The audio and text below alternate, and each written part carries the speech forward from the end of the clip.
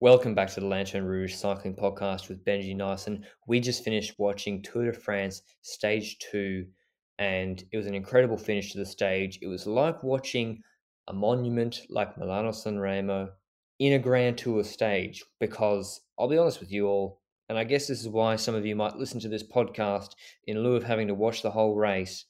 The first 3 to 4 hours of this stage were pretty boring and not much happened. I mean, we'll tell you a few of the highlights in those first 4 hours. But then the last 20 kilometers, absolutely gangbusters. We're going to go through the stage from start to finish and let you know what happened. But yeah, Benji, did you feel the same way about the stage, or are you one of those sick individuals that can just watch the scenery go past for hundreds of kilometers with just an intermediate sprint here or there?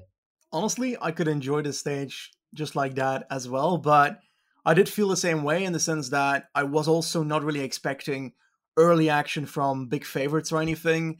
I had my eye on the last two hills when it comes to potential action, and we'll see if that paid off in the summary that is coming here. The minute they rolled out of the neutral zone, just about a break went straight away.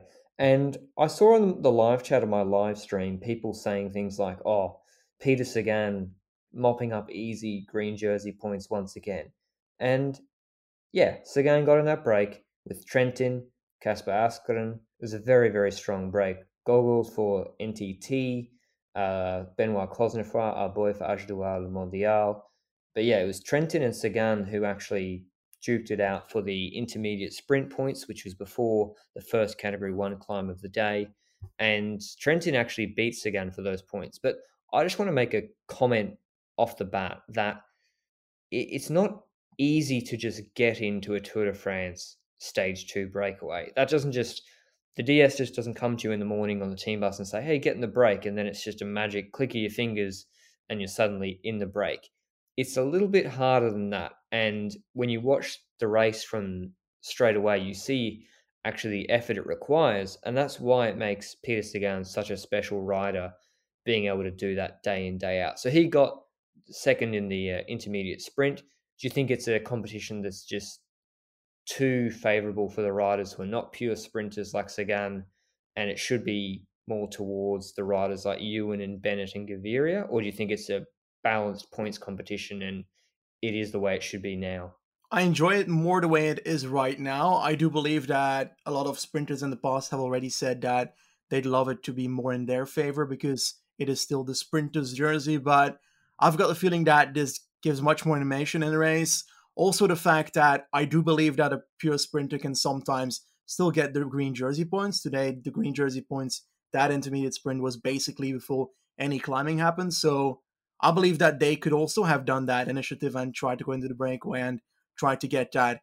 But then again, they're maybe saving their energy for the coming stages that might be more in their favor. So I believe that it's beneficial for the riders who can do recurring, consistent results when it comes to gaining points throughout stage and at the finish line. And I like it that way.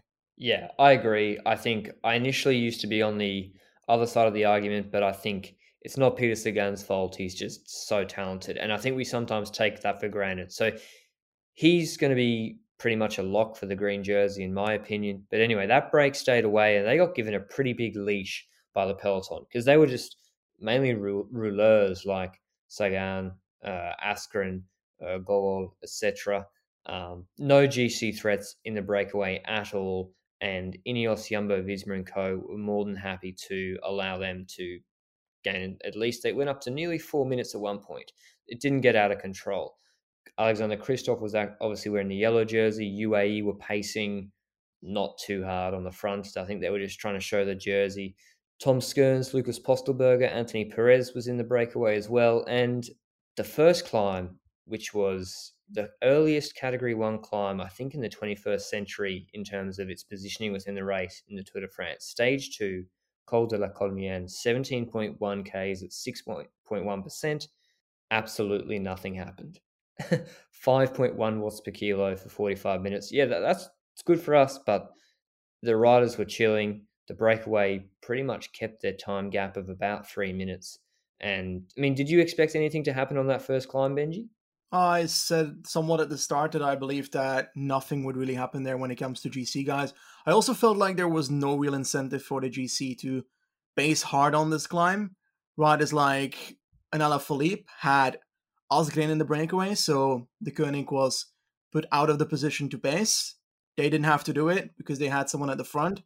And when it comes to Jumbo, there was no real incentive for them to hunt down the breakaway at that point. UAE had Christoph and Yellow wanted to show that off. I don't believe that they would use their manpower to send Pogacar or Formolo to a potential stage win if they want to focus on having Pogacar there for 3 weeks and not just this one stage. So this was indeed what I was somewhat expecting.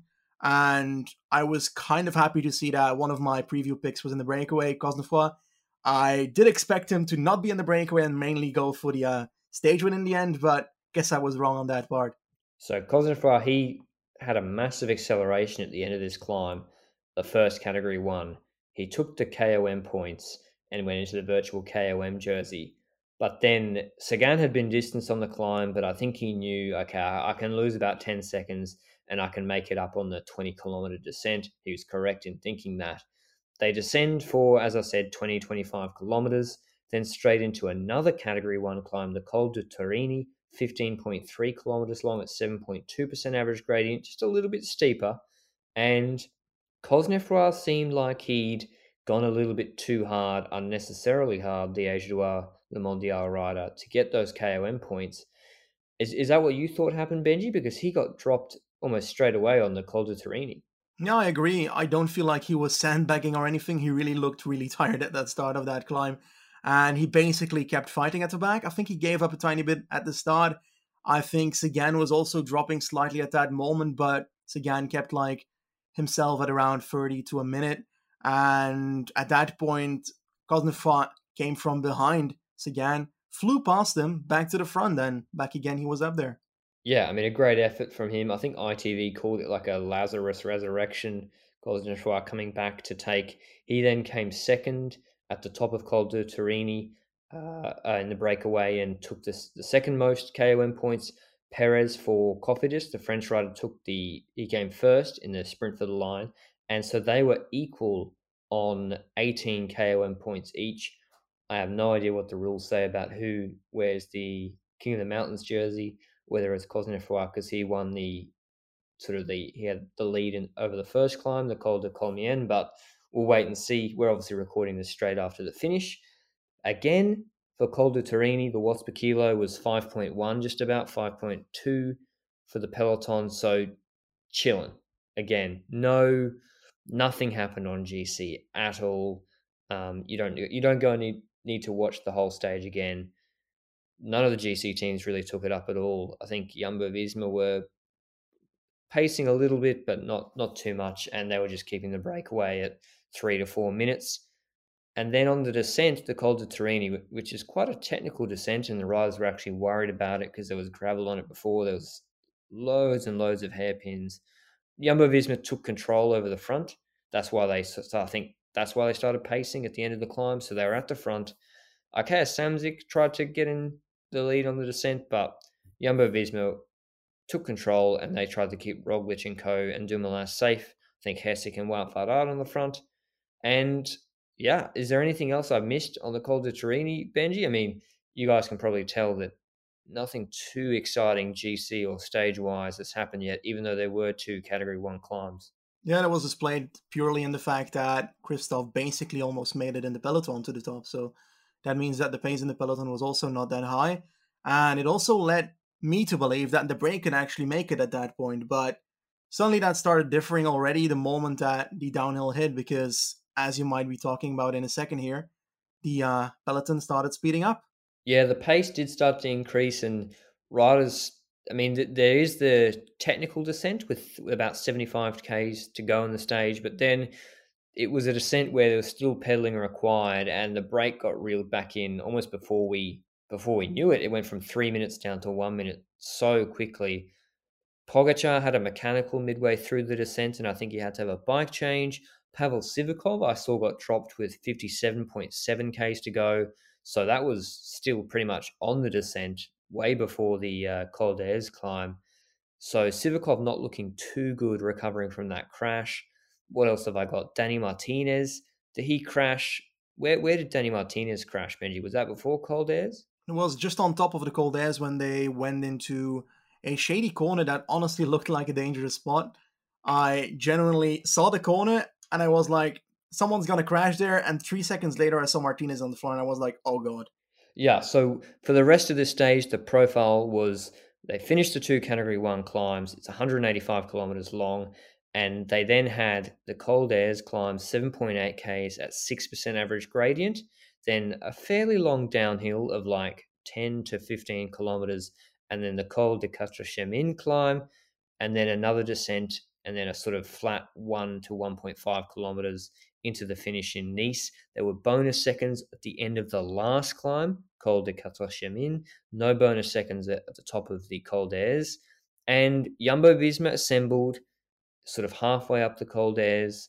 They were controlling proceedings. Robert Hessink was on the front, setting pace, but not really dropping anybody. Like Jasper Stuyven got dropped like halfway up the climb. He wasn't getting dropped straight away. I don't think it was a massive pace from Jumbo Visma. It was more they were looking to control things and not lose time today, and that's the lens with which we've got to look through what happens next. Hessink goes over the top of Col d'Air's, keeping Roglic safe. Danny Martinez, as we mentioned, then crashes, I think trying to avoid some road furniture at the top of Col d'Air's.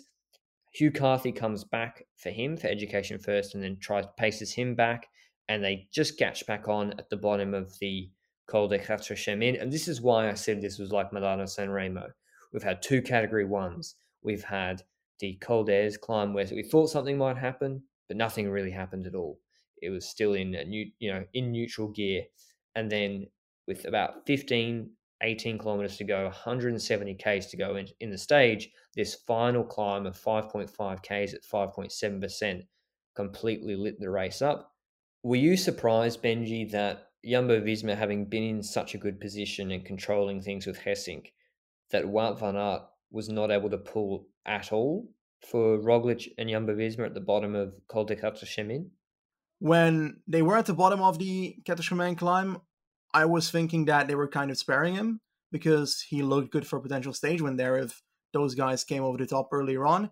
But then before any proper action happened, Dumoulin crashed, which was a shady crash because basically Kwiatkowski went past him on the right and tried to get in front of him, but did that way too early and just hit the front wheel of Dumoulin, taking down Dumoulin.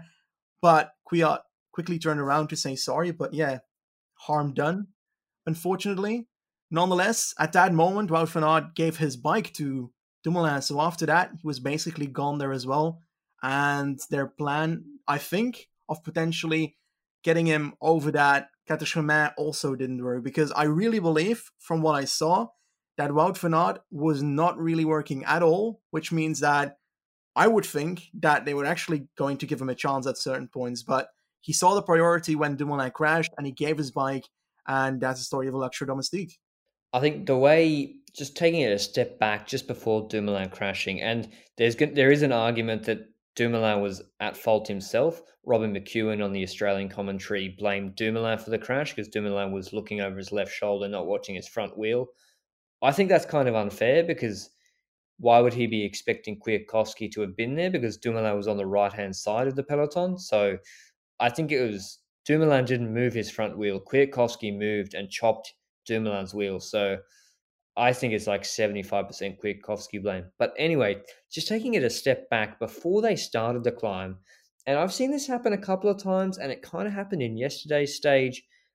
Jumbo Visma, they had 6 men present, all in a line, lined up nicely. And then they went through a left-hand corner going to the base of the climb. And Dumoulin, I think it was Dumoulin rather than Kuss or Bennett, they lost the wheel of Roglic and lost about 6 or 7 positions. And then had to spend, we saw George Bennett. If you watch the climb closely in the last sort of 15 kilometers, you can see George Bennett trying to make his way up in the gutter up the left-hand side to help Roglic and Kuss when they're trying to chase later on. So sometimes the positioning in the Jumbo Visma train, when it's not just a pure, mountain 40-minute effort where there's not really any handling required, sometimes there's a few issues there, but it didn't really affect GC at all. And we have to view the rest of the stage through the lens of, and I think you're in line with this way of thinking, Benji. Tom Dumoulin went down. There was not too much to be gained on GC for this stage. I mean, a few seconds here or there and the yellow jersey, but nothing too much to be gained on this stage. But Dumoulin could have lost a lot of time on this stage, and they could have lost that second genuine GC threat, the current third favourite to win this Tour de France. And so Alaphilippe attacked early on the Col de Quatre Chemins climb, much earlier than sort of on the Poggio, although this is a longer climb and a little bit steeper than the Poggio. He attacked very early, and Jumbo-Visma weren't too fussed about bringing it back. I think they decided to split their resources between Bennett pacing for Roglic, and the rest seemed to be helping Tom Dumoulin. And even Roglic went back a little bit to help Tom Dumoulin. Is that what you think? Do you think Jumbo-Visma made that decision on the fly, Benji, or it was just chaos? Honestly, I feel like it was kind of just chaos. I'm honestly not sure whether it was a decision or not. I also didn't really notice it too much in the sense that I was really captivated by the other action happening at that point. And I believe that I saw a lot of people mention that Jumbo was really losing manpower and wasn't well positioned. But I gotta be honest, I did not really follow it myself, but I'm glad you did. Well, I was trying to do two things at once because, yeah, we got this GC action. We're seeing Thibaut Pinot at the back of the group in really a weird position, seemingly for no reason. He was back there with Rudy Mollard, and they brought him back up. And then, I don't know, I presume he came in at the same time as everybody else. But then you've got this Dumoulin crash and wondering what's happened there. But then at the same time, Julian Alaphilippe, we knew he was going to attack on this climb. We knew, well, I knew he was going to try and get into the yellow jersey on this stage. He attacks on the Col de Quatre Chemins. Nothing really from the peloton except for Bennett pacing for Roglic, maintaining the gap at about 10 seconds. Marc Hirschi, the Swiss rider for Team Sunweb, very strong up-and-coming rider, attacks out of the peloton and kind of gets to Julian Alaphilippe pretty quickly. They then start swapping turns back and forth. Maybe a couple of minutes elapse. It is a longer climb than the Poggio. And Marc Hirschi, by the way, he came third in Classica San Sebastian last year. He under 23 world champion in 2018. I think we might have mentioned him in our preview. He's a really, really strong up and coming rider. Sunweb are very excited about him. Then Adam Yates, when I think the steam had come out of the Jumbo-Visma chase and Bennett pulled off and Roglic certainly wasn't going to pace to try and catch back to Alaphilippe. Adam Yates, the British rider for Mitchelton Scott, attacked out of the peloton and bridged across to Alaphilippe. And then there was really no coordinated chase from the peloton because Ineos weren't too bothered about Alaphilippe going into yellow. I don't think Jumbo-Visma are too bothered either by Alaphilippe being 10 to 12 seconds or 10 to 18 seconds ahead of Dumoulin and Roglic.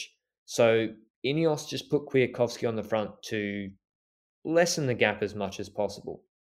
That allowed that trio of Yates, Hirschi, and Alaphilippe to work together on that climb and build up a pretty solid gap of, I think, 25 seconds at a certain point. And then when they crested the climb, who did you think the breakaway was certainly going to win, Benji? Because I didn't see much of a chase coming out of the peloton. Well, we both called it that Alaphilippe would attack on that climb, and he certainly did. On top of the last climb, that little sprint that they had for the bonus seconds, I became unsure of myself in the sense that I really didn't know which of the three could actually make it. If that front group made it, I expected the chase group to not chase really because in the end we had Jumbo that just had Dumoulin crash, so they're going to lick their wounds a bit and certainly not base it super hard to make sure that Dumoulin even has more trouble at that point. When it comes to the rest in that group, nobody really had plenty of teammates left. We had EF that has lost already Martinez. He was still not back he came back for a bit and then dropped again on the Quatre Chemins. And in the end, he was already like 3 minutes behind at the top of the Quatre Chemins. So he wasn't there. So why would an EF rider like Higuita and such pace for themselves at that point? Then we had Ineos. They paced for a tiny bit, but it was just like keeping their riders safe. It wasn't to go for the stage. I saw an Astana rider at the front at a certain point. I think that was to bring Lutsenko to a potential result, but that also didn't really happen. So the chase was kind of a combination of riders that didn't really have to ride it, and therefore the motivation to chase back the three riders was not there. They did come a tiny bit closer towards the end, but it was only like 4 seconds difference from the time they had at the top. So yeah, it was down to the three guys to sprint for it. Well, I'm not sure. I think I didn't mention in my little summary of the climb before that for the bonus seconds, Adam Yates beat Julian Alaphilippe for the bonus seconds. And Adam Yates went into the virtual yellow jersey at the top of that climb. Hershey, I think, came third in that sprint. Alaphilippe led it out, and I think he might have held a bit back. But yeah, Alaphilippe didn't put himself in the best position for that first sprint over the top. But then on the descent, he pressed on really aggressively, like we saw he did on the Poggio, but he didn't make any mistakes that I saw on this descent, and not as many hairpins, I don't think. But it was just like a Milano San Remo finish, to be honest. They had about a 20-second gap or just over at the crest of the climb. They pressed on. They all kept working together really well, Hershey, Adam Yates, and Julien Alaphilippe. And then they come off the descent. The peloton was catching them. And I don't think the climb, I mean, the interesting thing about this stage, compared to a Milano San Remo, is the two category ones, because Greg Van Avermaet and riders like him were still in the peloton and in the bunch because it was only a 5%, 5 kilometer average gradient climb, the Col de Quatre Chemins. But the problem was he didn't have any lieutenants. Riders like him, there's no Alessandro De Marchi, I don't think, style riders who could work to bring back Alaphilippe like you might see after the conclusion of the Poggio in Milano San Remo. But anyway, they keep working together. I was screaming at my TV for Hershey to stop working because I wanted the young lad to get a massive, massive stage win, even though I have criticised Sunweb for not bringing Michael Matthews, but I wanted him to get the win. And then it was kind of like Amstel Gold Race. Adam Yates went on the front. They stopped pulling turns. They pulled turns together, the trio, and it looked like they were certainly going to win easily. But then, with about 1,500 meters to 1,200 meters to go, the cat and mouse games begun. I think people started pulling their turns a little bit softly, and Alaphilippe actually then skipped a turn and went on to Adam Yates' wheel, maybe more worried about Yates because Yates beat him in the sprint over the top of the last climb. And then they sat up. Yates was at the front. Alaphilippe was second wheel, Hershey third wheel. It was a narrow, straight finish into Nice. And Yates was first on the barrier looking over his left shoulder. Alaphilippe was then more concerned, I think, about Hershey and the peloton chasing behind. It seemed like Adam Yates had given up the ghost of the stage win. And in a quick interview afterwards, he said, "Hey, I had nothing left and I knew I wasn't going to win that stage." And we saw in the last 400 meters, because so much is happening, it's hard to keep focus of the time gaps. The peloton in the foreground chasing these three guys who had pretty much stopped pedaling. And I thought, here we go. Amstel World all over again. Is it going to be someone like Greg Van Avermaet who's going to come over the top of them? But then Alaphilippe was watching, and kind of like the women's La Course race where Longo Borghini triggered Marianne Vos to sprint earlier than she would have wanted to ideally, the impending peloton closing in, I think made Alaphilippe start his sprint 2 to 4 seconds earlier than he would have ideally. Marc Hirschi was behind Alaphilippe, as I said, and he had a fair gap to Alaphilippe's back wheel. Now, I think he was trying to do what Kwiatkowski has done to Sagan in like E3 Harelbeke, where he leaves a gap to try and then have a better acceleration past him. It's pretty common to see riders do that. But Alaphilippe's kick was so strong that even though I think Hershey did kick at the same time, he couldn't get into that slipstream straight away. And Alaphilippe's initial kick meant that Hershey was pretty much sprinting without too much of a benefit of a draft. But Hershey came back at him, and his late surge meant that if this sprint had been another 25 meters, Marc Hirschi would have taken his first Tour de France stage win. But Alaphilippe, hats off to the man, kept the peloton at bay that was chasing them, made sure Adam Yates was pretty much out of it by having Yates in a bad position, was watching Hershey at the same time, had the kick to win a headwind sprint, I think it was, starting his sprint with like 200 meters to go or longer than he thought, initiated the attack on Col de Quatre Chemins. I could go on and on about this man. An incredible stage win for him. And he went into the yellow jersey, or has gone into the yellow jersey, because of the bonus seconds at the end of this stage. What did you think? Where did you rank this in Alaphilippe's performances, Benji? I mean, an incredible performance. Honestly, it was really captivating, really intriguing finish, very intense, because I also didn't know who could win out of the two, because we had Hirschi already do magnificent sprints in the past in reduced bunch sprints, 45 plays in San Sebastian, if I recall correctly, last year. And I knew he had something in his tank when it comes to sprinting. And additionally, he looks a bit more muscly, so I was like directly making that connection towards being a bit of a power sprinter at the end of a harder stage. Even though he's a bit of a puncher, he's a bit of an odd body type for a puncher. That's at least how I see Hirschi. And in the end of the stage, I felt like it was honestly unpredictable who of the two could win that sprint at the end. But Alaphilippe, I think, uses his experience a bit more in the sprint, and it really paid off by that really powerful first kick. And in the end, we basically said it on the preview that we thought that on the second stage, Alaphilippe would be taking the yellow jersey. And here we are. He is here with the yellow jersey. Did we say that? Yeah, we said that. We also said about the yellow jersey among his shoulders that it will influence the coming stages, because if he's in yellow now, that means that he won't be able to go into breakaways. And I think about stage 5 or something, we said something along the lines of Alaphilippe might not be going for the stage because he's probably going to be in yellow already, and therefore he might not be allowed to go into breakaway. Something along those lines, at least. All right. Well, I guess that's why everyone should have listened to the Lanterne Rouge Cycling podcast with Benji Nice and Tour de France preview, because, yeah, we called it. And I thought, honestly, all jokes aside, I did think this was what was going to happen today. I thought it was almost a certainty that Alaphilippe was going to try and do what he did. It's obviously never a certainty to actually win the stage and go into yellow, and everyone knew he was going to do that as well. Everyone knew there was going to be the attack from Alaphilippe on the Quatre Chemins. Hats off to Dries Devenens, actually. We didn't mention him at the time. He did a pretty good job, actually. He came past Hessink at almost double the speed of Jumbo-Visma to set up that Alaphilippe attack, which was super impressive. But, yeah, hats off to Alaphilippe. We thought he was going to do this. I thought he was almost a certainty to win at least one stage in this Tour de France. And we should make a quick comment on GC.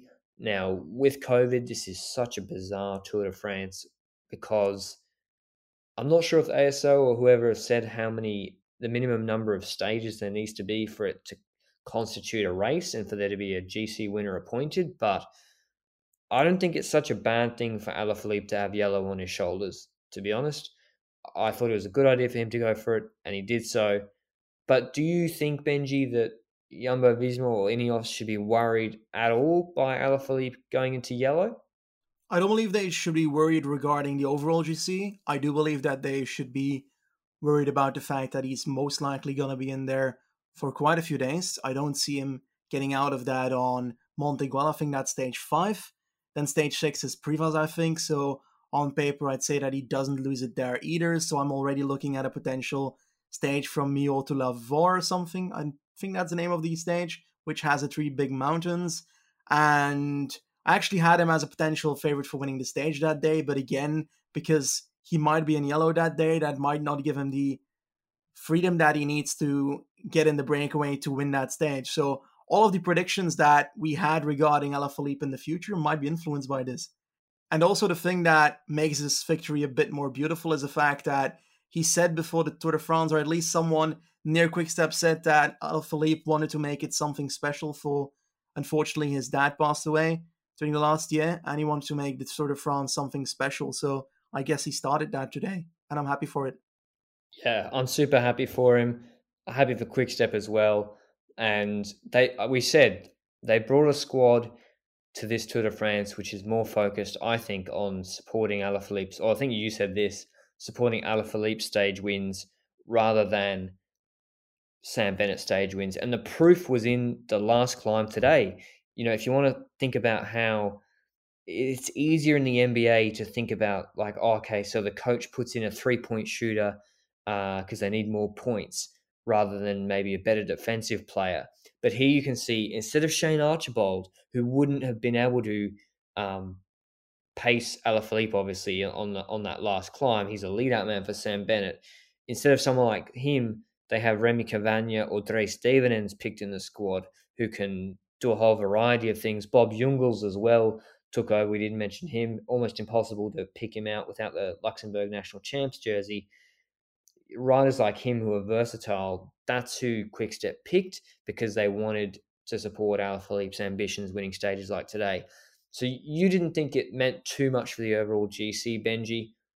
I have to agree with you as well. I'm a man that likes to overreact to things as much as possible. But if you guys want to know, I mean, using the betting markets as a proxy, not talking about bets at all, but just the betting markets as a proxy for what people think is going to happen on GC, have a guess, Benji, at how much today's stage and the result affected the overall odds and what people think about Roglic, Bernal, and Dumoulin. Well, I don't know how much notes usually change, but I don't believe it influenced it too much. But I do believe that maybe Dumoulin was like touched a bit because of the crash, but I don't know if bookmakers react to that so instantly. So tell me. From what I saw straight after the stage, zero happened to Roglic's odds. In fact, Primoz Roglic odds since the conclusion of the stage have come down. So from what I've seen, Dumoulin maybe went out a little bit, but it seems like no one really cares about what happened today for overall GC. It's kind of what people expected to happen. Like it's not unusual for Alaphilippe to be going into yellow, and given the rest of the profile and how Alaphilippe was climbing when the pace was really hot in stage 2 of the Criterium du Dauphiné, Jumbo Visma and Ineos are not too concerned about him having 10 to 20 seconds on them. But I think people asked us to preview tomorrow's stage, Benji. We've both agreed it's not too much mattering for overall GC what happened. But tomorrow's stage, Nice into Sisteron, a rolly stage. And yeah, what do you make of tomorrow? And you can probably remind me better what we said in the preview for tomorrow's stage. When it comes to the stage, it's basically a flat finish, a bit of an uphill false flat finish, I'd say. But throughout the stage, there's plenty of ups and downs at the start, which could influence the peloton when it comes to who's in there at the end. But regarding this stage, I believe that it's going to be somewhat the same as the first stage, preferably without the crashes and the neutralization. But I don't expect the peloton to go too hard. And the fact that Christoph got over the Turini at a peloton that was pacing relatively decently, and the other sprinters dropped in the last 2-ish kilometers of the Turini only, I believe that the peloton will use a stage quite simply at a lower pace at the start and towards the end just go for the sprint. I really believe that this is going to be a sprint potentially advantageous to riders who go over harder terrains, but I don't know. I had Sagan for this one, but I'm really unsure about it. And I generally can't tell which sprinter could take it here because I feel like the sprinting field is so close together at the top that it could generally be anybody taking it here. I don't remember who you picked, honestly. I think I might have picked Peter Sagan for this stage as well. I can't remember, but from what I've seen based on new information in stage 1, Caleb Ewan's lost John Degenkolb and Philip Gilbert. They didn't start today. I'm not sure if we mentioned that at the top of the show.